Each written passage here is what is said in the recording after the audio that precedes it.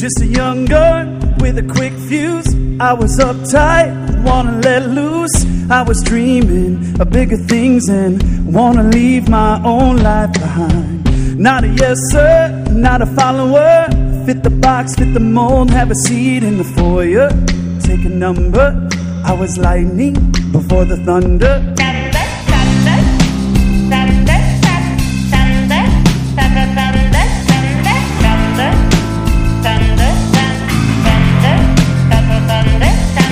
Thunder, feel the thunder, lightning and the thunder.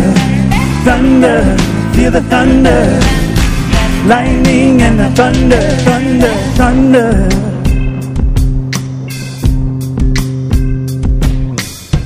Kids were laughing in my classes while I was scheming for the masses. Who do you think you are? Dreaming about being a big star. They say you're basic, they say you're crazy. Always riding in the backseat. Now I'm smiling from the stage while you were clapping in the nosebleed.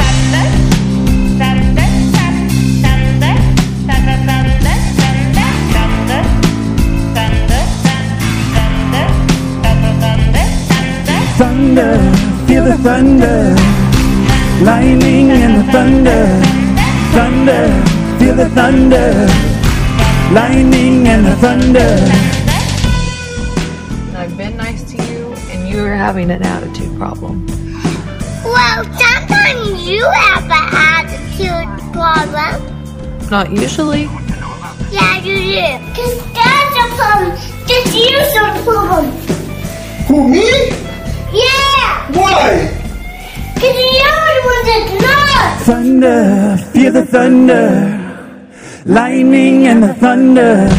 Thunder, feel the thunder, lightning and the thunder. Thunder, feel the thunder, lightning and the thunder.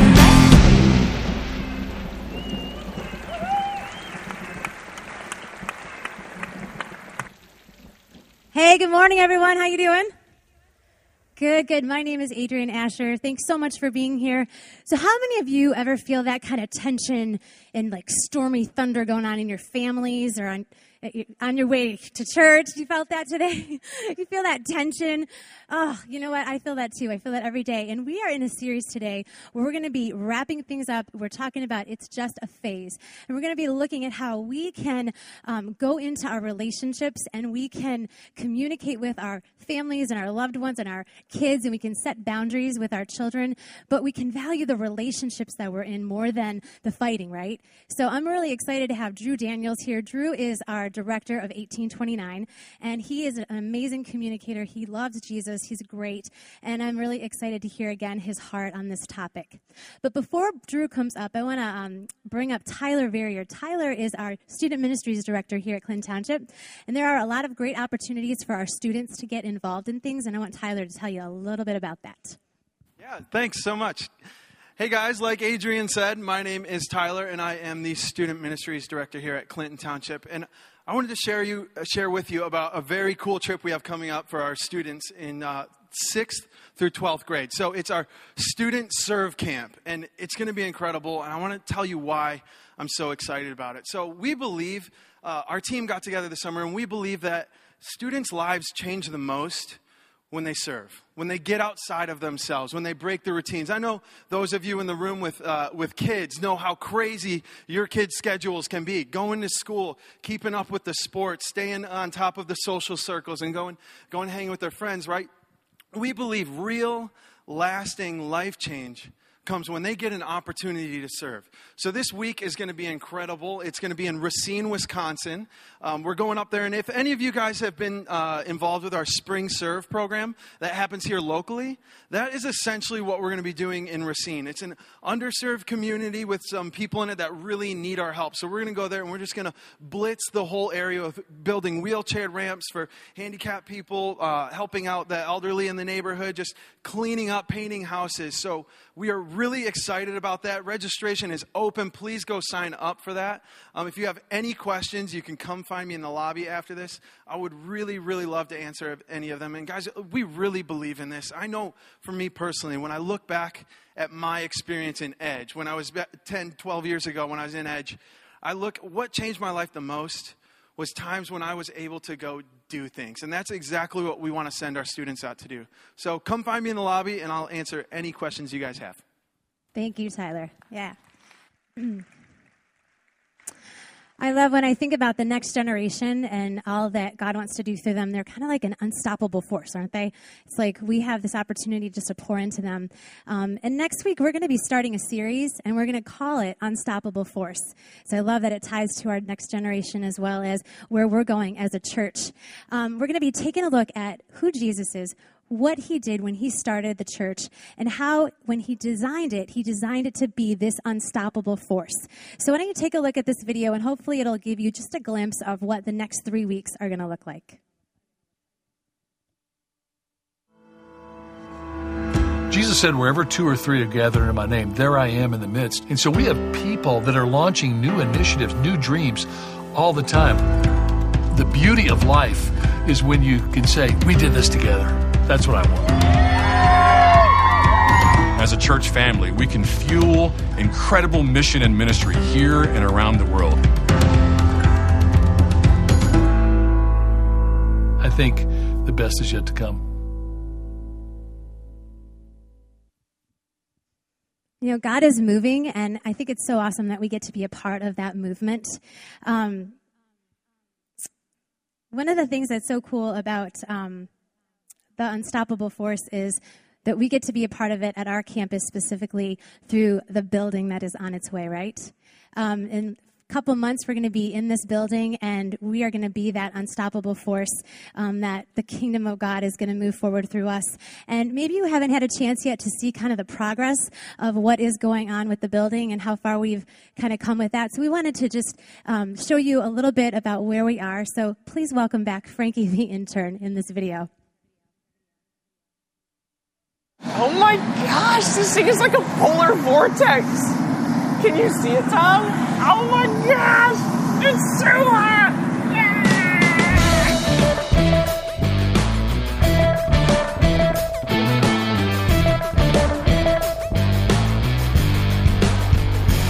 All right, everybody, it's Frankie the intern here.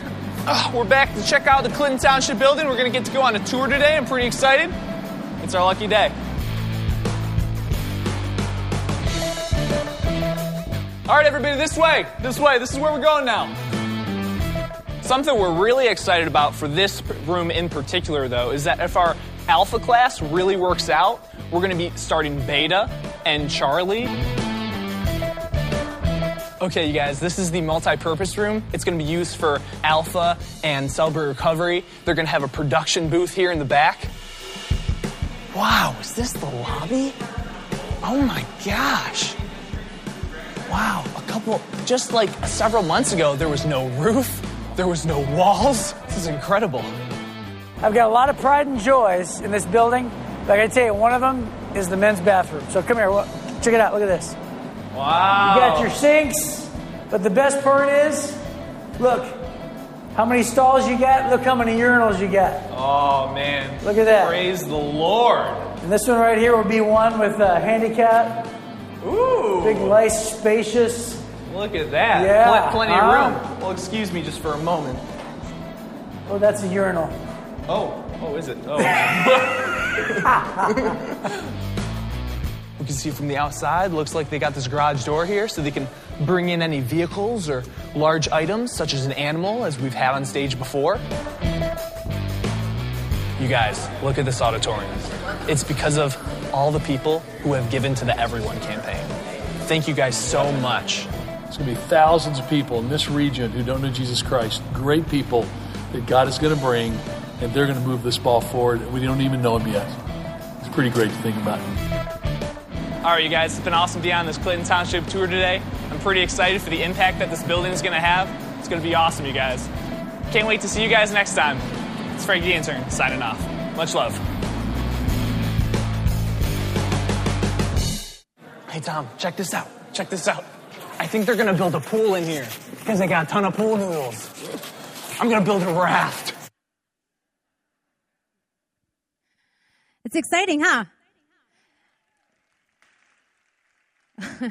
One of the things I love is how Steve really tied it together and just said the most important thing is not just this building, but that there's a place for people in this region, in this community to come and to hear about Jesus, and that's really what our heart is. So we're excited about that.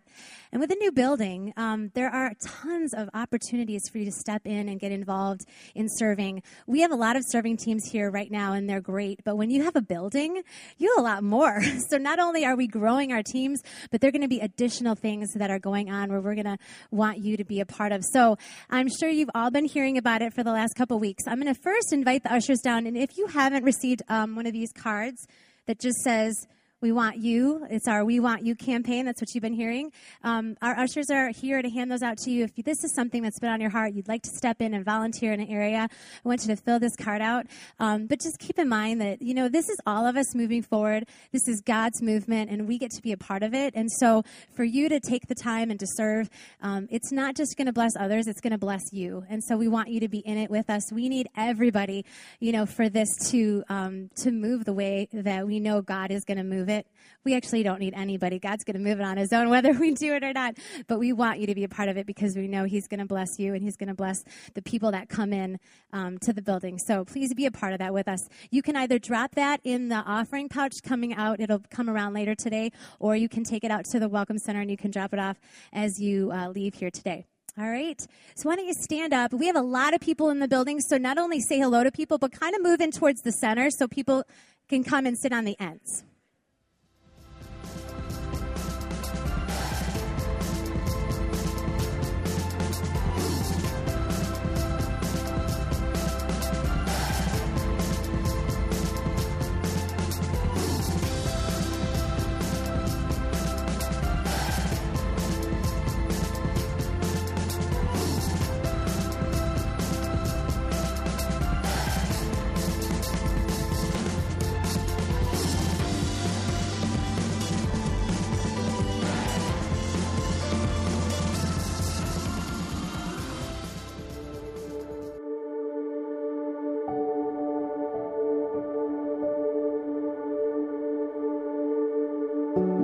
Oh, look! She took her first step.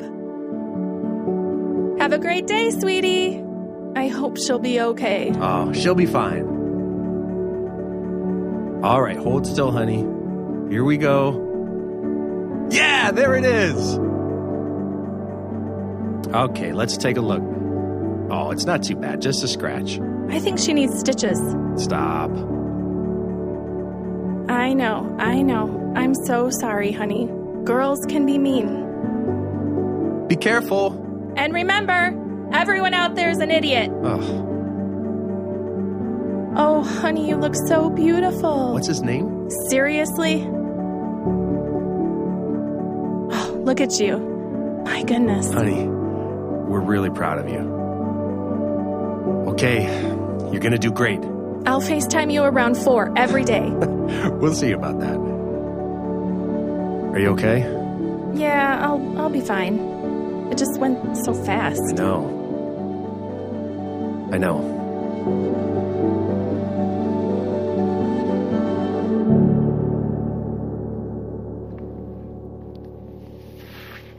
Well, good morning, everyone. How you doing?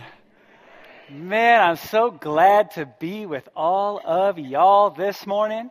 My name is Drew Daniels. I work on the staff team here at Kensington. I've been on staff for about 4 years now. I serve in our 1829 ministry, which is our young adults ministry, ages 18 through 29, cleverly titled. But before this, I actually worked with our teenagers at our Troy location for about the better part of 2 years, maybe 3. And then I worked with elementary age students for about 10 months at our Birmingham location as well. And for 4 summers, I spent my time working at Spring Hill camps with so many kids. So I look at this series, this theme that we're in, it's just a phase, so don't miss it.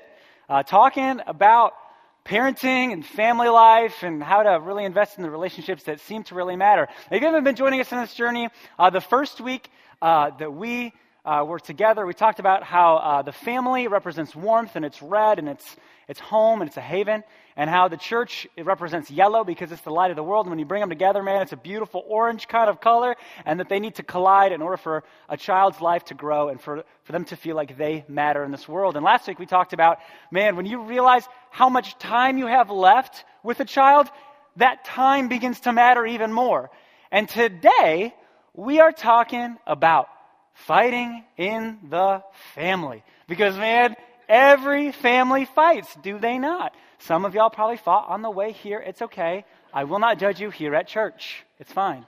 So, I want to have a little fun. We're going to have a little game competition I call Drop the Mic.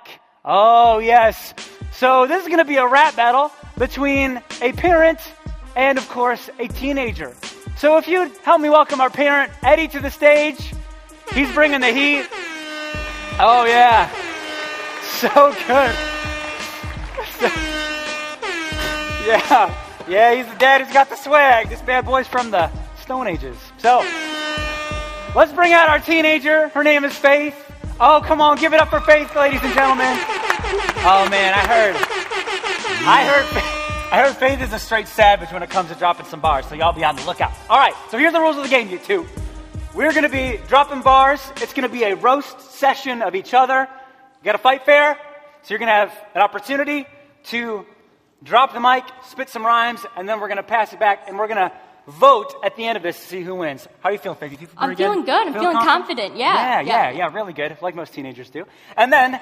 Let's do this. You feel good? Okay, great. Okay, so I'm going to hand it up to the dad first. Let's spin that track. Hit it! Oh, going to the boombox. Okay, all right. All the music you listen to is made by losers. Why don't they learn an instrument instead of on computers? T-Swift, Selena Gomez, One Direction, MJ Beats. You think we have bad music? At least ours has a melody. Oh no! Oh, shoot! By the way, this is a rap battle, so you can be like, oh, you know, like do it with me. Oh yeah, he fried you. Good job, Dad. All right, you ready? Feel good? Yeah, feeling good. Okay, feeling good. Right, here we go. All right. Okay. Let me ask you one question. Have you ever heard of Twitter? That's right, Facebook is cool, the parent babysitter. The only time you need me is to hook up the TV so you can scramble an egg like your man Gordon Ramsay. No! No! Not my boy Gordon. You hit me She here. just attacked your boy Gordon Ramsay. Dude, what you gonna do? You gonna defend your man? Yeah. Okay. That's what I do. Drop it like it's hot. Okay. Hey, I know you think you're lit, YOLO with charisma, but you know I saw everything that you posted on your Insta. So don't try to hide it. You don't need... Dang. It's okay, Dad. You got bars in my heart, man. I saw that. There's heart points. I know you didn't spit the rhyme. It's okay. All right, teenager, this is your time to maximize. Yeah. You feel good? Yeah. Let's do it. Let's do it. Yeah, I see your point of view, though, Dad. It's good. I got you. Okay? Hey, you know I love you, but my curfew is a bore. I think your mind is slipping. No one says YOLO anymore. And grounded, please. I'll always find a way. You couldn't stop me if you tried. Oh, and you're going gray. Oh, dude, she just called you Gandalf the Grey. What you gonna do? None shall pass. Oh my gosh. All right, Dad, you gonna let her disrespect you like that? Okay. Hey, I brought you into this world so I can take you out of it. I don't get your snap streaks, not to mention that you're proud of it. What about your grades, keeping your room clean? I'm shocked you can even rhyme. You only talk to your screen. Hold it back! He did not just attack your phone, did he? Oh, no. Okay, show him who's boss. Okay, let's get this Come done. on. All right. You don't give me no respect, got me feeling like Aretha. And my allowance this month, you can charge that on your Visa. And while we're discussing all your parenting flaws, we're out of snacks, you can't rhyme, now I'll hold for my applause.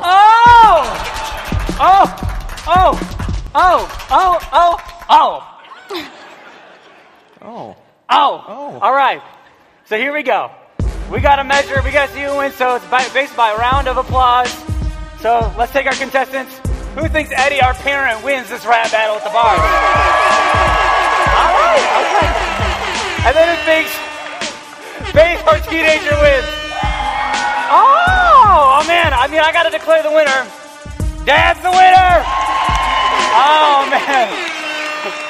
Awesome, man. Give these guys a round of applause.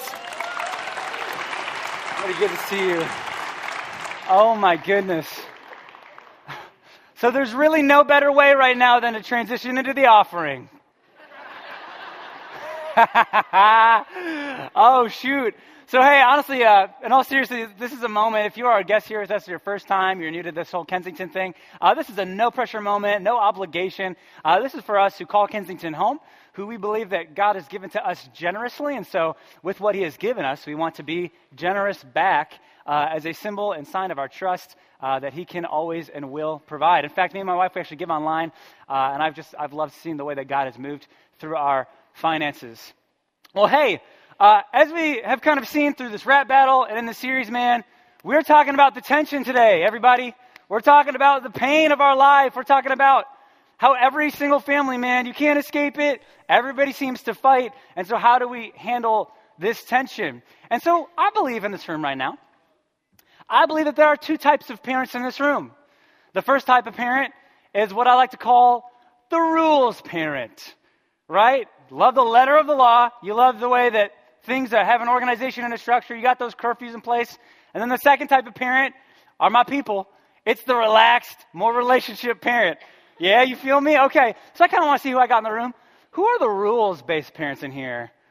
Oh, man, look how well you followed the rules. You raise your hand. Man, you guys love chore charts and Excel spreadsheet documents of meal planning. Man, my people right there. All right. So who are my relaxed relational type parents? Let's see you. Hey, come on. I'm genetically predisposed. I'm going to be like you. Of course, you can have cake. It's only 8 a.m., right? Be in the friendship. So for me and my family, my mom, she was a little bit more of a rules mom because mom's a rule, of course. Shout out to the mom's rule. Come on.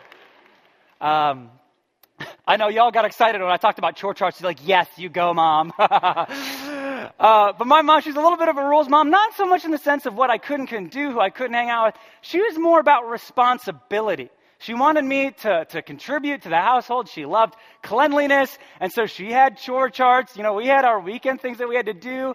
And she just loved when we would be involved in things. And so she'd always say things to us like, hey, boys, can you help me out tomorrow? I want to just nail some drywall for about 3 hours starting in the morning. Then we're going to make all the trees in the front yard move to the backyard. We're going to move the garage from the left side of the house to the right. And then we're going to take off those gross clothes you have on. And that was my mom. And I will say this one thing. The one thing that my mom did that absolutely scarred me. As a teenager in high school, when we were driving to school with my friends in the car, she would pray every day for us in front of my friends, man. And we'd just be pulling up and I'd be like, oh, Mom, please don't. She'd be like, Lord, bless these boys in Jesus' name. And I'd be like, yes, God, bless this car. Oh, man. Oh, as a teenage son, man, I miss it. That I'll tell you.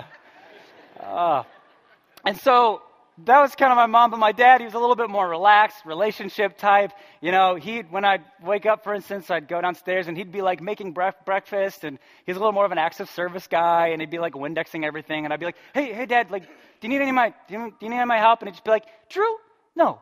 You go sit down, you enjoy yourself, and you just sit there and look good.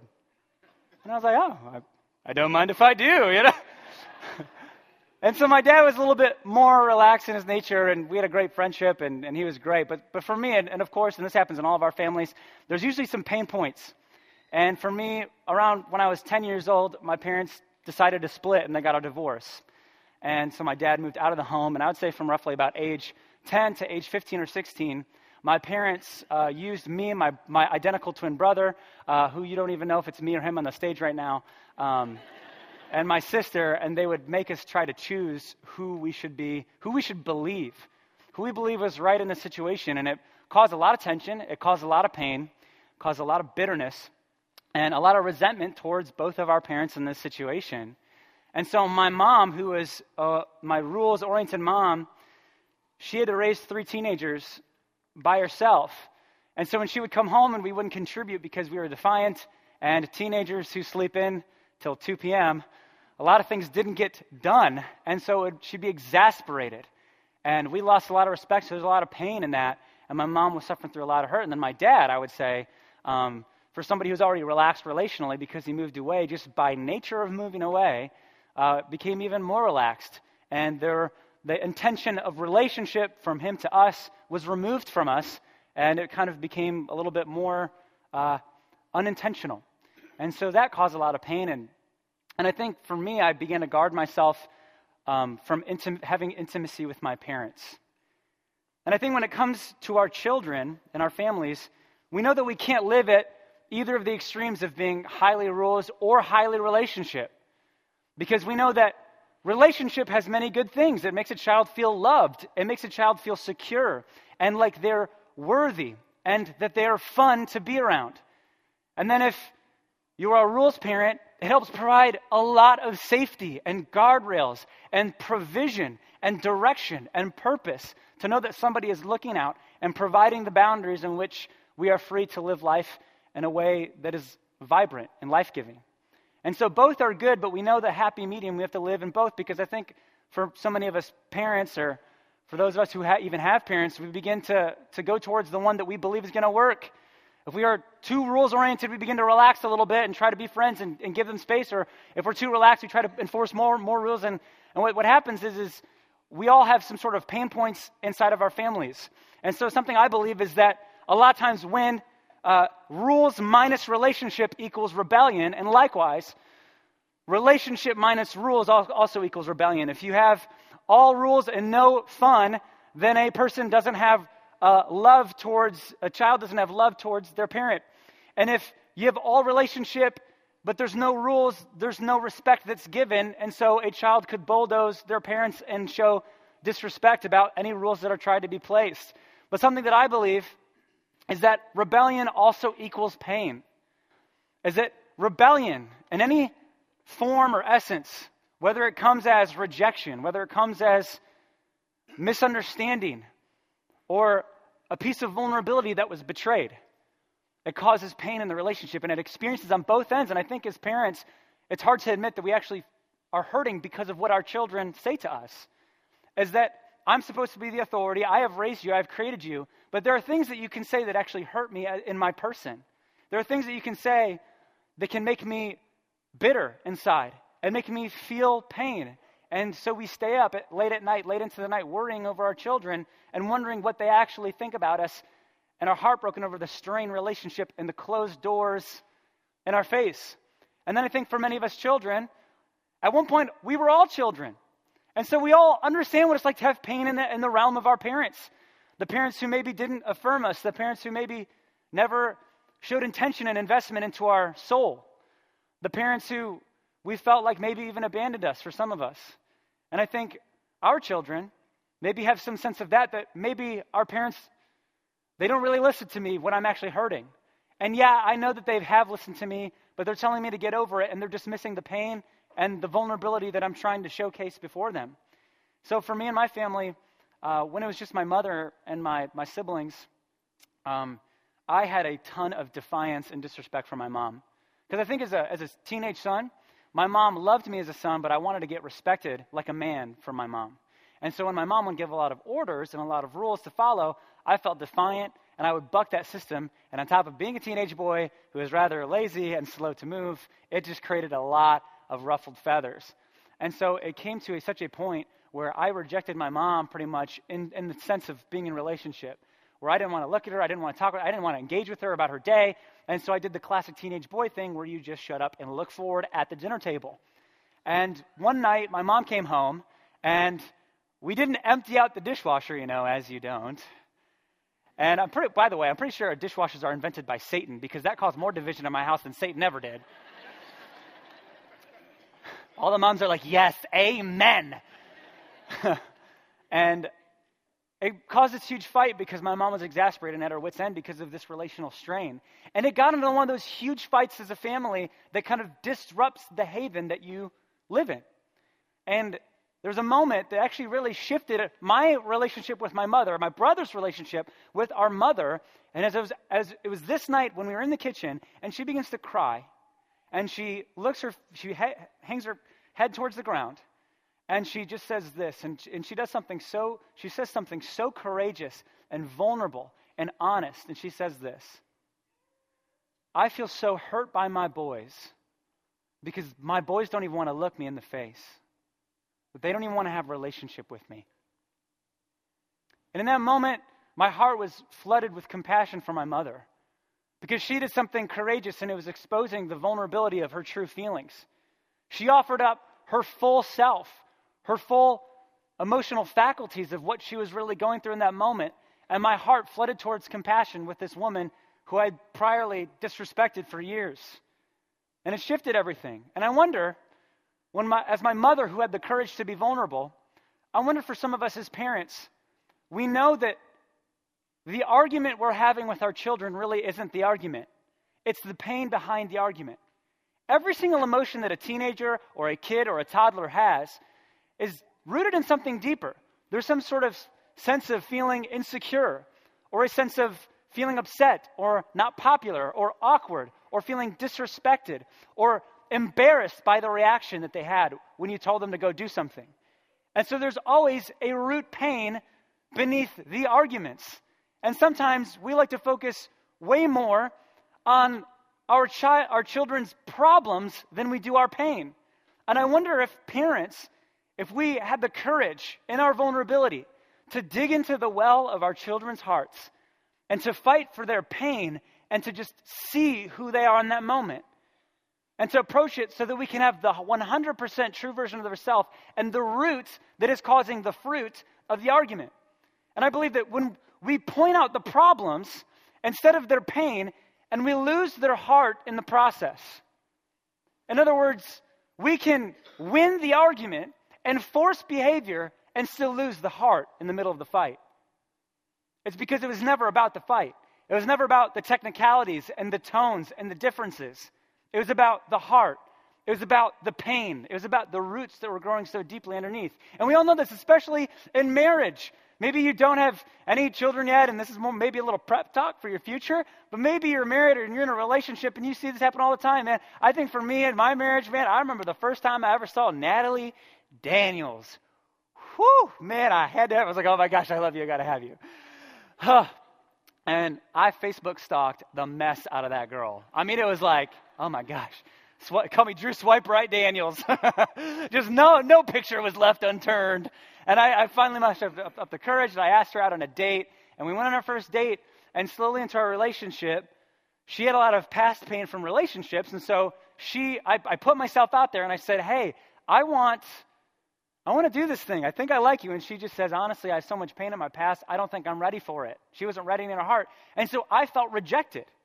I felt rejected as a person, as a man who wasn't good enough, who maybe I felt like I should have been good enough.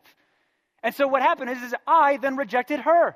I rejected her person. I blamed that she was the one who had all the pain, that she had all the character issues. And so the very foundation of our relationship, instead of all the brain drugs that all of us get when we first start dating our spouse or whatever, was that of rejection and a sense of rebellion against each other. But I was like, man, she's Nat Daniels. Like, I can't let her get away, and you're feeling pain, and I feel pain. So we're just going to do this thing together, all right? And we walked through that for about a few years in our relationship. We're just hurt. And a lot of bitterness happened, and who I was as a man shifted from being a guy who learned how to fight for the pain of people, but instead, I learned how to fight with somebody else. And I think for many of us, when it comes to fighting inside of our families, some of us try to be the more mature adult, or maybe we're even parenting our own parents who are ahead of us, and we try short-term patience to be mature, and when we try to be patient in the short term, maybe for a day or two, that we get met with a long-term root of bitterness. And this happens in marriage, it happens in relationships, maybe at work, it happens everywhere. And then we say, well, I tried. I mean, I did everything that I could. But the truth is that we were fighting the wrong thing. Is that we needed a heart transformation, and we needed to find a higher value than just having more patience and trying harder to be good and nice. And so Jesus, He speaks so much to the Jewish culture in his day about what it's like to follow rules and what rules you really should follow. And how Jesus constantly, he points back to a higher value that isn't just about rules and all, but then maybe just showing tons of grace and ignoring that the rules matter. But Jesus always surprised people in how he spoke, how he responded to the people. That's what I actually love about the scriptures, man. It's like you dig in there, and there's always a surprise that's different from other pieces of ancient Near Eastern literature.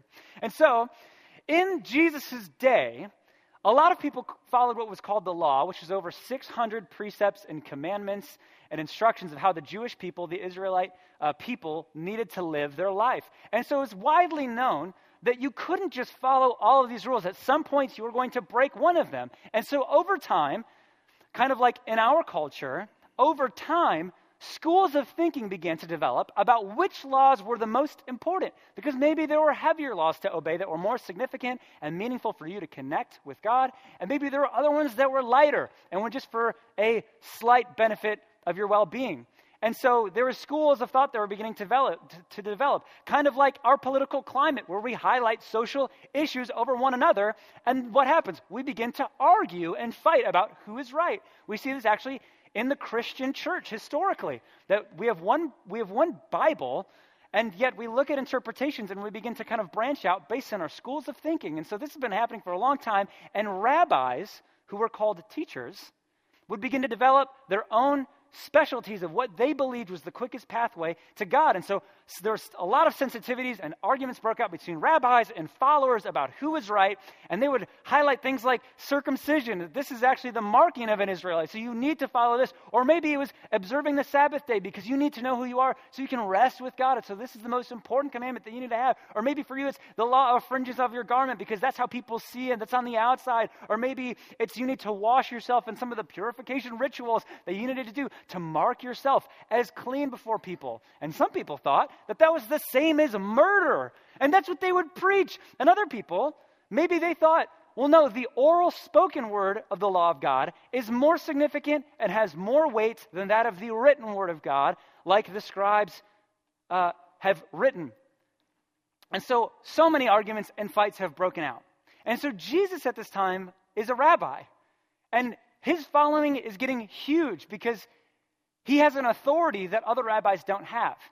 And at the same time, many other rabbis and many leaders before him claimed divinity, that they were God. And Jesus is claiming his divinity. And so the Pharisees, who are called the experts of the law, they despised Jesus because his movement was getting so large that it was disrupting the perceived political peace between the Jewish people and the Roman Empire that was occupying the Jewish people.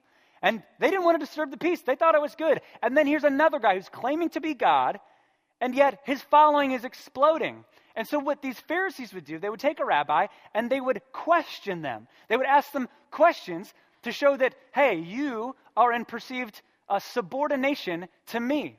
And so a teacher, or a Pharisee, comes up to Jesus and asks him a question.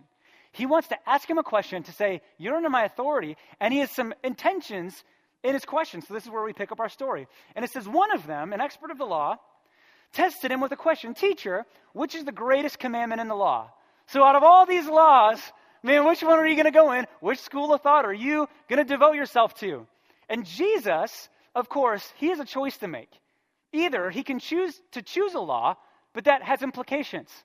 It could mean that if he chooses the Sabbath or circumcision or whatever it may be, that his authority might be diminished, and he might be equated with other rabbis because he's chosen a camp and a tribal way of thinking.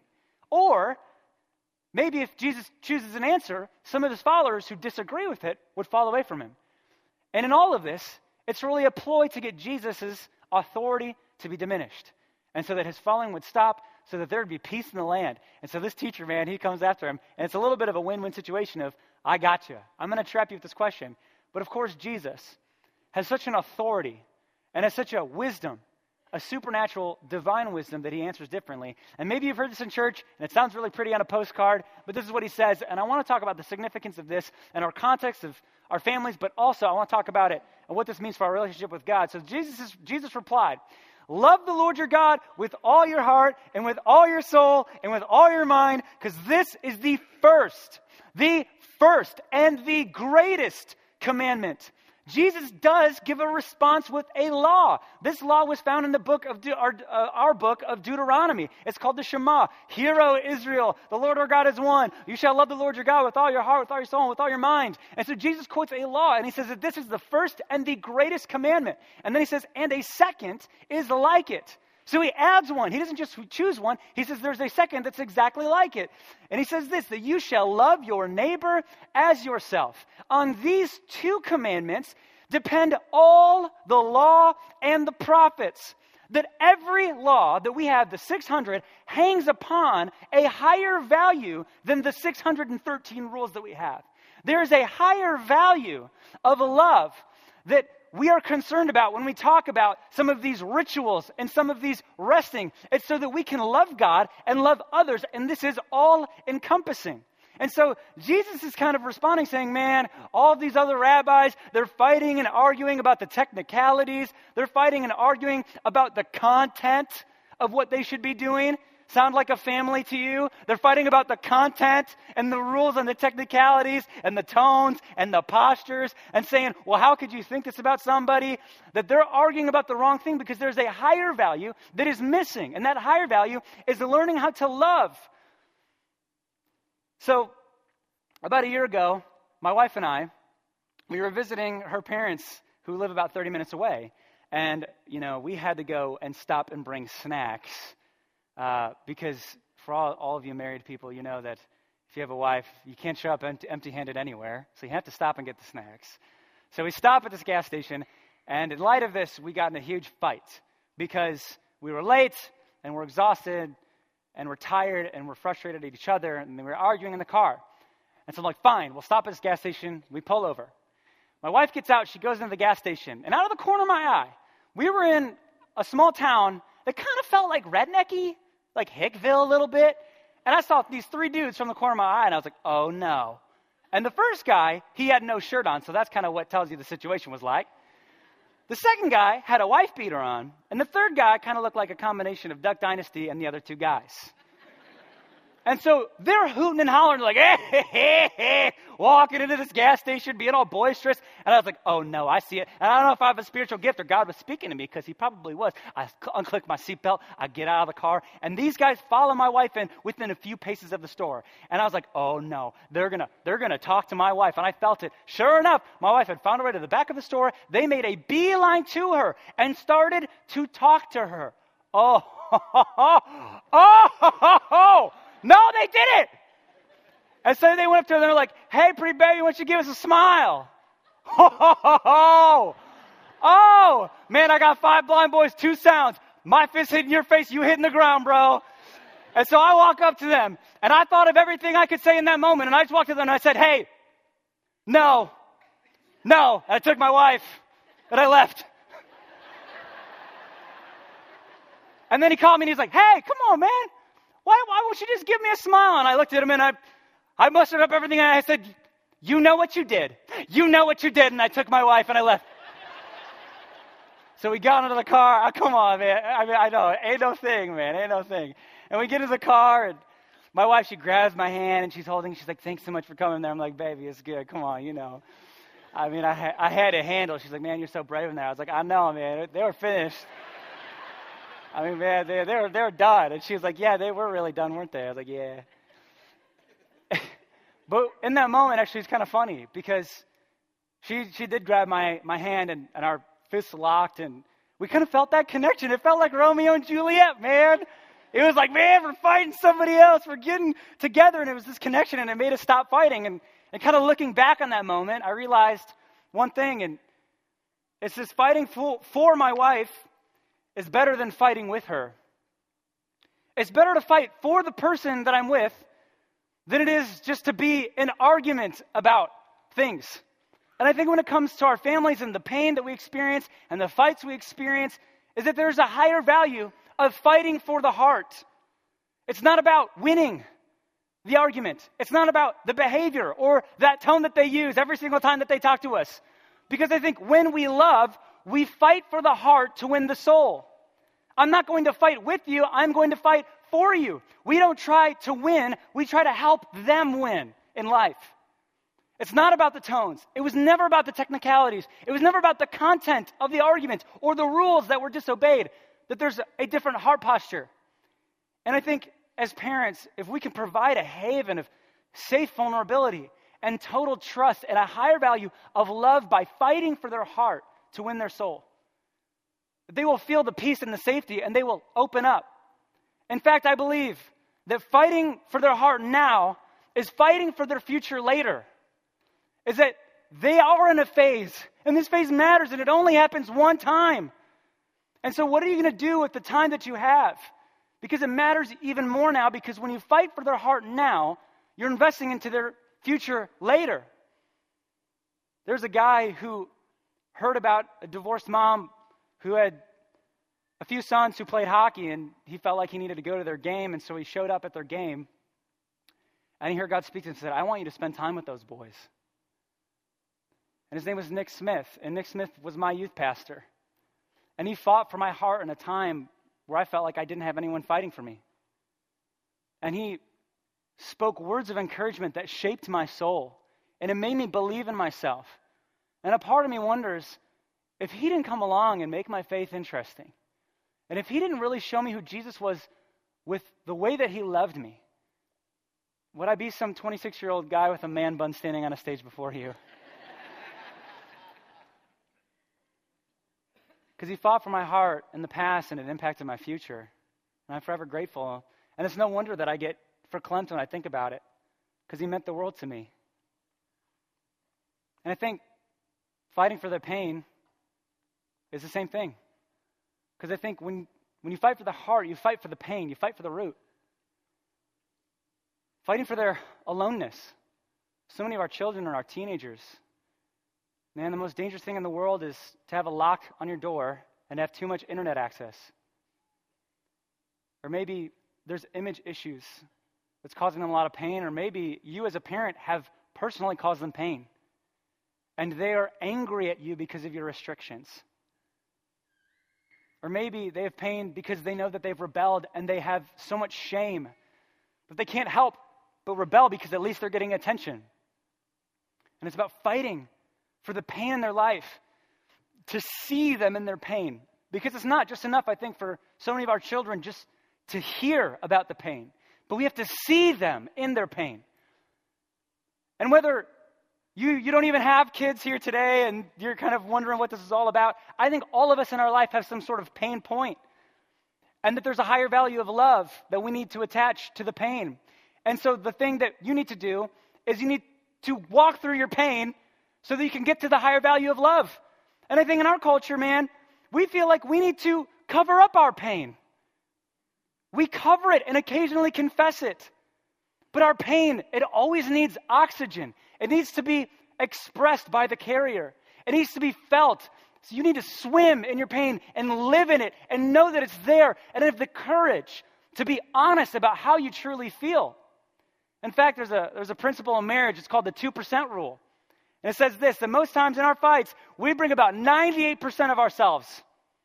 We say everything, we've pre-thought all the arguments and everything that they could say back, and I've told you how I felt, and you told me how you felt, and I'm telling you how you're doing, and you're telling me how I'm doing and being, and we bring 98% of the content to the argument. But there's a 2%, and it's how you really feel. It's the true emotions that underlie everything. And when you get to the 2%, you get 100% connection. And the 2% says, I was really embarrassed by my response when you told me that. And so I reacted and I was covering it up and I'm really sorry. The 2% says, I felt really insecure when you said that about me. And it made me feel like you loved this other person maybe more than me. Or I felt ashamed of my actions. And that's why I said what I said to you. But I felt really frustrated because I feel like you don't trust me enough to live my life and to know that I'm trying my absolute best. And I have shame because I know that I failed you. And it's that final 2% that brings 100% connection. And I think all of our children, they're little Chinese finger traps. A lot of times, as they get older, man, they pull away. And so what do? We pull away back. But you only get more in a trap, and the only thing you got to do is just go towards each other, man. Do you know anybody in this life that really likes being alone and left alone? Of course they don't want you there if you're just going to make them feel shame.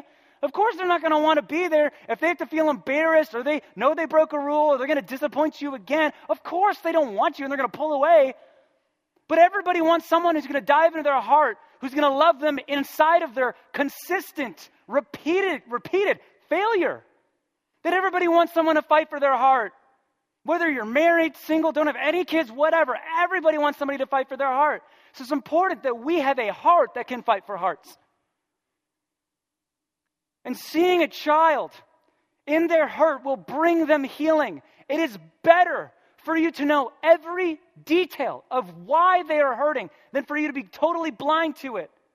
It's better to see all the hurt that you cause than to blindly cause hurt to their heart. For my wife, man, I'm going to drill down. I want to know everything. I want to know exactly how I've made you feel insecure. I want to know exactly how you felt about me as a husband who has let you down, who's been angry, who you couldn't trust. I want to hear all of it. I'm going to sit there and I'm going to cry with you about it because I just know that it's not about what you're saying that's going to make me feel shame, because I know that I'm demonstrating and illustrating a higher value of love, saying, I just want you to be free because I'm fighting for your heart. I'm fighting for your person, man. This is who you are, and I'm going to bleed with you. And I think so many times we just cover up that pain, and we come back and, well, you never.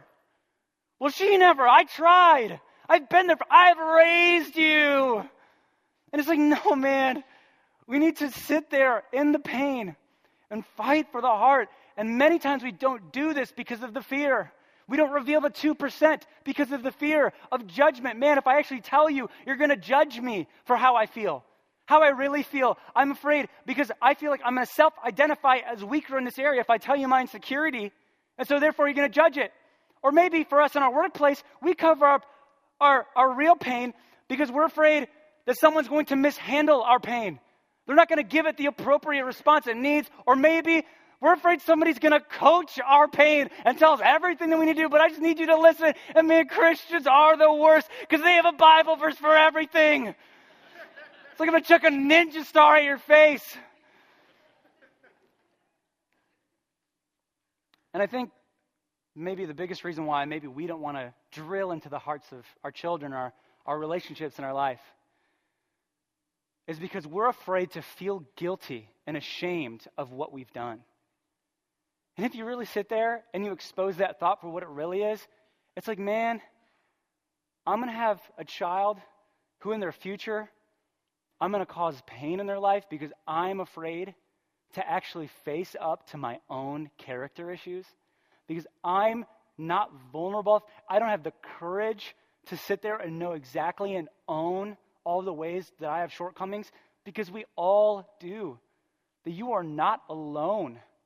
That we all have insecurities and reactions and anger and bitterness in our heart. But isn't there something more beautiful about fighting for the heart than focusing on all the rules and focusing on all the arguments and technicalities? And if you're wondering, I think, well, how do I do this? Because I have no way to do this because, man, I am the one that's in deep pain. And I think when it comes to our faith and our walk with God, I look at this commandment that Jesus spoke. I'm going to be bold. And I read it. And I have a fear. Jesus says, love the Lord your God with all your heart, with all your soul, with all your mind. And this is the first and the greatest commandment. And my fear, I think for the Christian church, is that we skirt around the word all. We skirt right around it. And yeah, it sounds great on a postcard. And yeah, I agree with this verse as I sit in this auditorium. And yeah, I've heard that a lot before. But if you claim to follow Jesus and call him Lord, and you see that word all, that's everything. And I think for some of us, we need to have that surrender moment with God. But we need to have the courage to sit in our pain with God for maybe the ways that he's disappointed us or failed us or let us down. Because he's our Father, and maybe there's pain there. And for some of us, maybe we're not at the love with all strength, soul, mind. Maybe you need to offer up to God what you do have, which is your pain.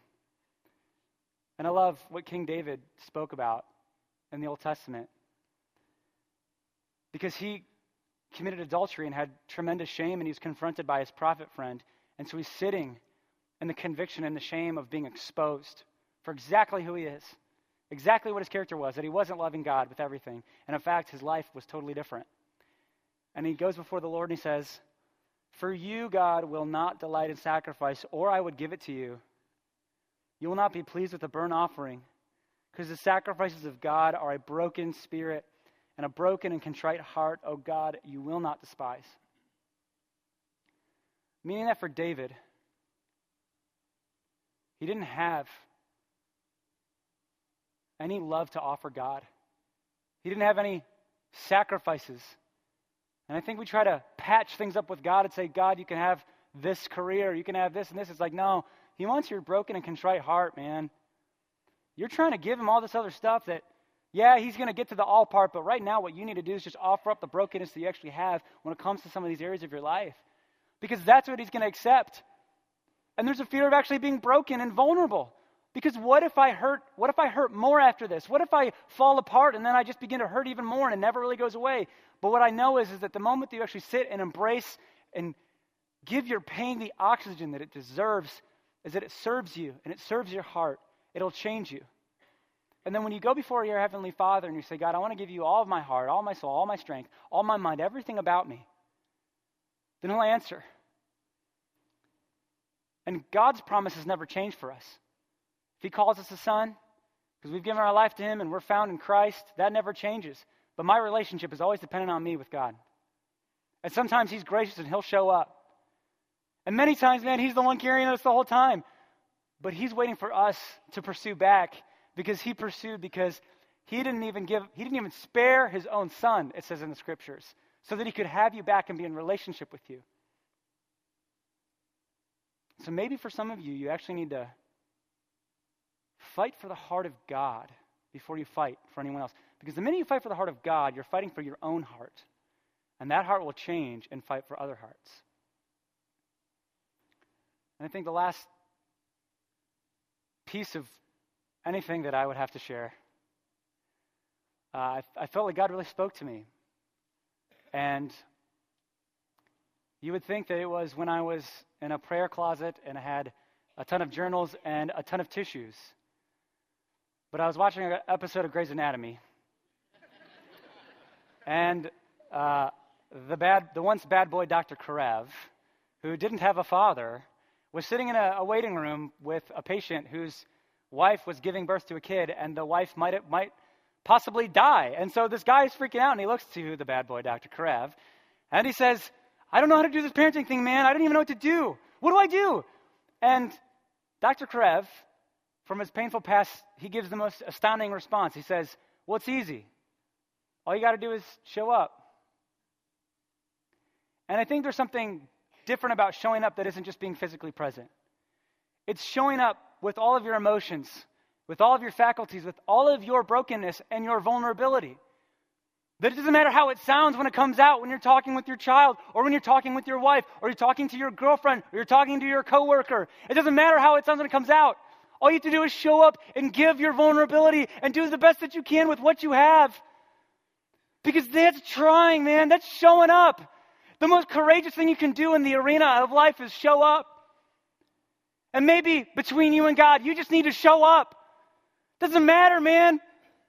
Doesn't matter how expressive or what it looks like, or you can be as formal as you want to be. God, thus thou, and the dwelling where you dwell. Please hear my prayers. Like, no, God, I'm hurting and I'm in pain, and I feel disappointed in you for what you said to me, and it didn't happen. It's like, man, that's real. Man, I feel like you're not really who everyone talks about you, and I feel like a crazy person right now, and I feel totally different than everybody else. It's like, just show up and bring your brokenness, bring your broken and contrite spirit, because that's a sacrifice that God is going to delight in. Because there's a higher value of love. And I love what Paul says in 1 Corinthians 13. He talks about love and what it feels like and what it sounds like and what it does. And this is what Jesus described as love. He says, man, love is patient and it's kind. And love does not envy or boast. It is not arrogant or rude. It does not insist on its own way. It is not irritable or resentful. It does not rejoice at wrongdoing, but rejoices with the truth. Love bears all things. It believes all things. It hopes all things. And it endures all things. And this isn't what you need to do to have love. This is the description of love. This is what happens when you have love. It's not about you doing love. While love is a choice, sometimes the most loving thing that you can do is be broken and be honest in a courageous way. And for some of you, while you're waiting on God, you realize that this isn't an overnight this is not an overnight change. This is not something you just do in a moment, but instead, this is something that God is going to do over the course of time, because love is actually spelled T-I-M-E. And so maybe for some of us in here, you just need to wait on God and have him slowly transform you into the image of his Son, and slowly transform you into the image of Jesus. And maybe some of you, you need to meet Jesus. You need to know who he is, because he's the Savior God who says you don't have to fix yourself and work your way, man. I'm going to die for you so that you can have life in me, and we can have relationship. That all of it was so that God could be in relationship. It was never about you following rules. Really? You think I care that you enter into a specific address and location every single Sunday, and that's what's going to make you holy? It's like, no, I want your heart. I want everything about you. That's what love is. And so as we sing our next song, we're talking about courage and waiting on God. And some of us, we need to have the courage to actually dive into our heart and actually be vulnerable. And maybe for some of us, we just don't do that. Maybe others of us, we need to have the courage to have a conversation, to be honest, and sit there and fight in the trenches for the hearts of many. And when it comes to our children, when you fight for their heart now, you fight for their future later. Would you pray with me?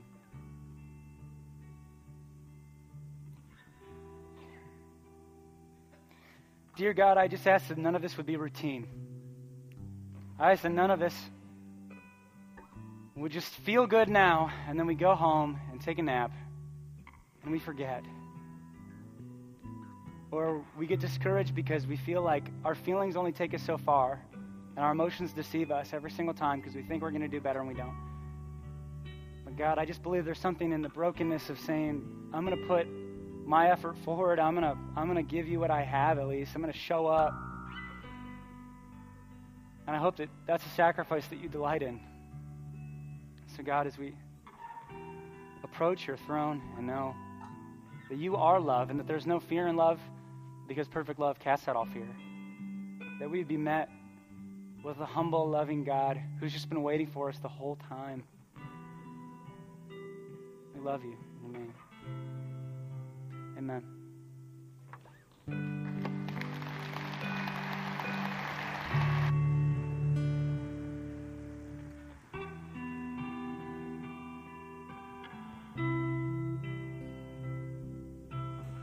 Slow down, take time, breathe in, he said he'd reveal what's to come. The thoughts in his mind, always higher than mine, he'll reveal all to come. So take courage, my heart. Stay steadfast, my soul. He's in the waiting. He's in the waiting. And hold on to your hope as your triumph unfolds. He's never failing. He's never failing. Oh.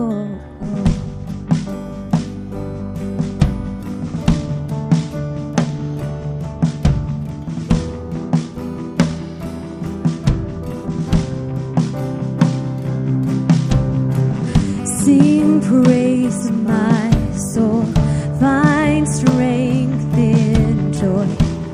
Let his word lead you on. Do not forget His great faithfulness and finish all He's begun. So take courage, my heart. Stay steadfast, my soul. He's in the waiting. He's in the waiting. Oh, and hold on to your hope as your triumph unfolds. He's never failing. He's never failing. Oh, so take courage, my heart. Stay steadfast, my soul. He's in the waiting. He's in the waiting. Oh, hold on to your hope as your triumph unfolds. He's never failing. He's never failing. And you who holds the stars, you call them each by name. Oh, you do. Will surely keep your promise to me that I will rise in your victory. And you who hold the stars in your hands, you call them each by name. Oh, will surely keep your promise to me that I will rise in your victory.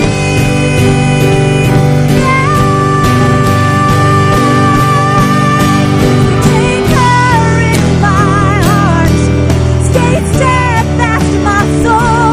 He's in the waiting.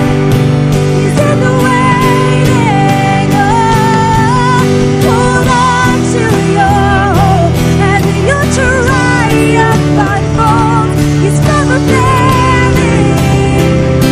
He's never failing. Oh, so take courage, my heart. Stay steadfast, my soul. He's in the waiting. He's in the waiting. Oh, hold on to your hope. Watch your triumph unfold. He's never failing. He's never failing. Yeah. Take courage, my heart. Stay steadfast, my soul. He's in the waiting. He's in the waiting. And hold on to your hope as your triumph unfolds. He's never failing. He's never failing.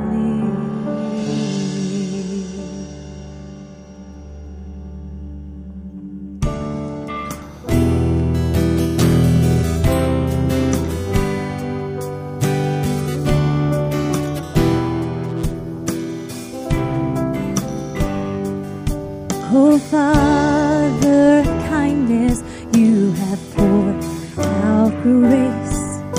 You brought me out of darkness. You have filled me with peace. Giver of mercy, you're my help in time of need. Lord, I can't help but sing. Oh, you're faithful, you are faithful, forever you will be. Faithful, you are, all your promises, God, all your promises are yes and amen. All your promises are yes and amen. Oh, beautiful Savior, you have brought me here. You pulled me from the ashes. You have broken every curse. Oh, blessed Redeemer, you have set this captive free. You did, and Lord, I can't help but sing. Oh, you're faithful. You are. Oh, you are faithful forever.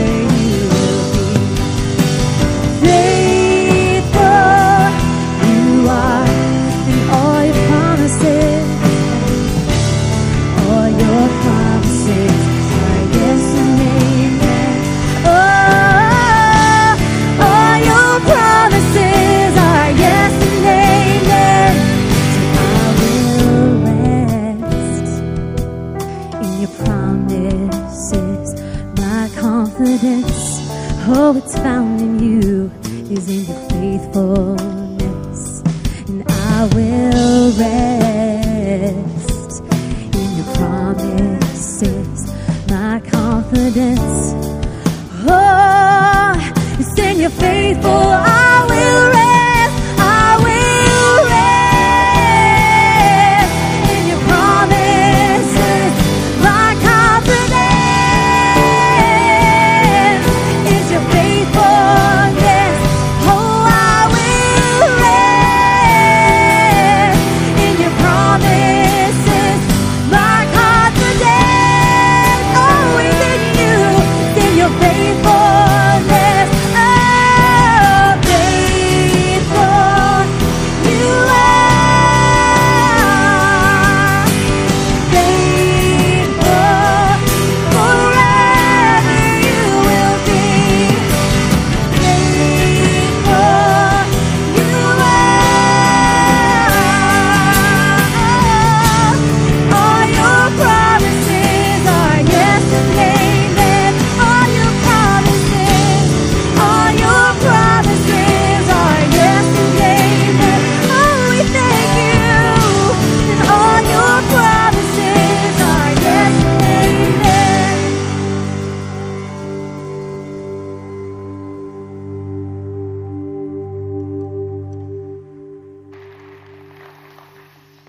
Well, hey, man, I have loved being together here with you today. It's just been such a joy for my heart, and it's been interesting. I'll have a moment of honesty, man. Maybe you could tell, but I don't have kids, and so this has kind of been a very interesting preparation process. But you know, being married for about 2 years is interesting. You know, everyone tells you how hard marriage is, and then when you get there, you experientially understand it. And I think when it comes to kids, man, I don't pretend to know probably how difficult and hard it is. And so just today was, man, I hope it can just encourage your heart that there's a greater value of love, and that this is a principle that Jesus really talks about, and fighting for the heart is so worth it, because it matters so much to the life of a child. It matters so much to the life of a spouse, a coworker, and everybody you come in contact with. So thank you so much for coming this week.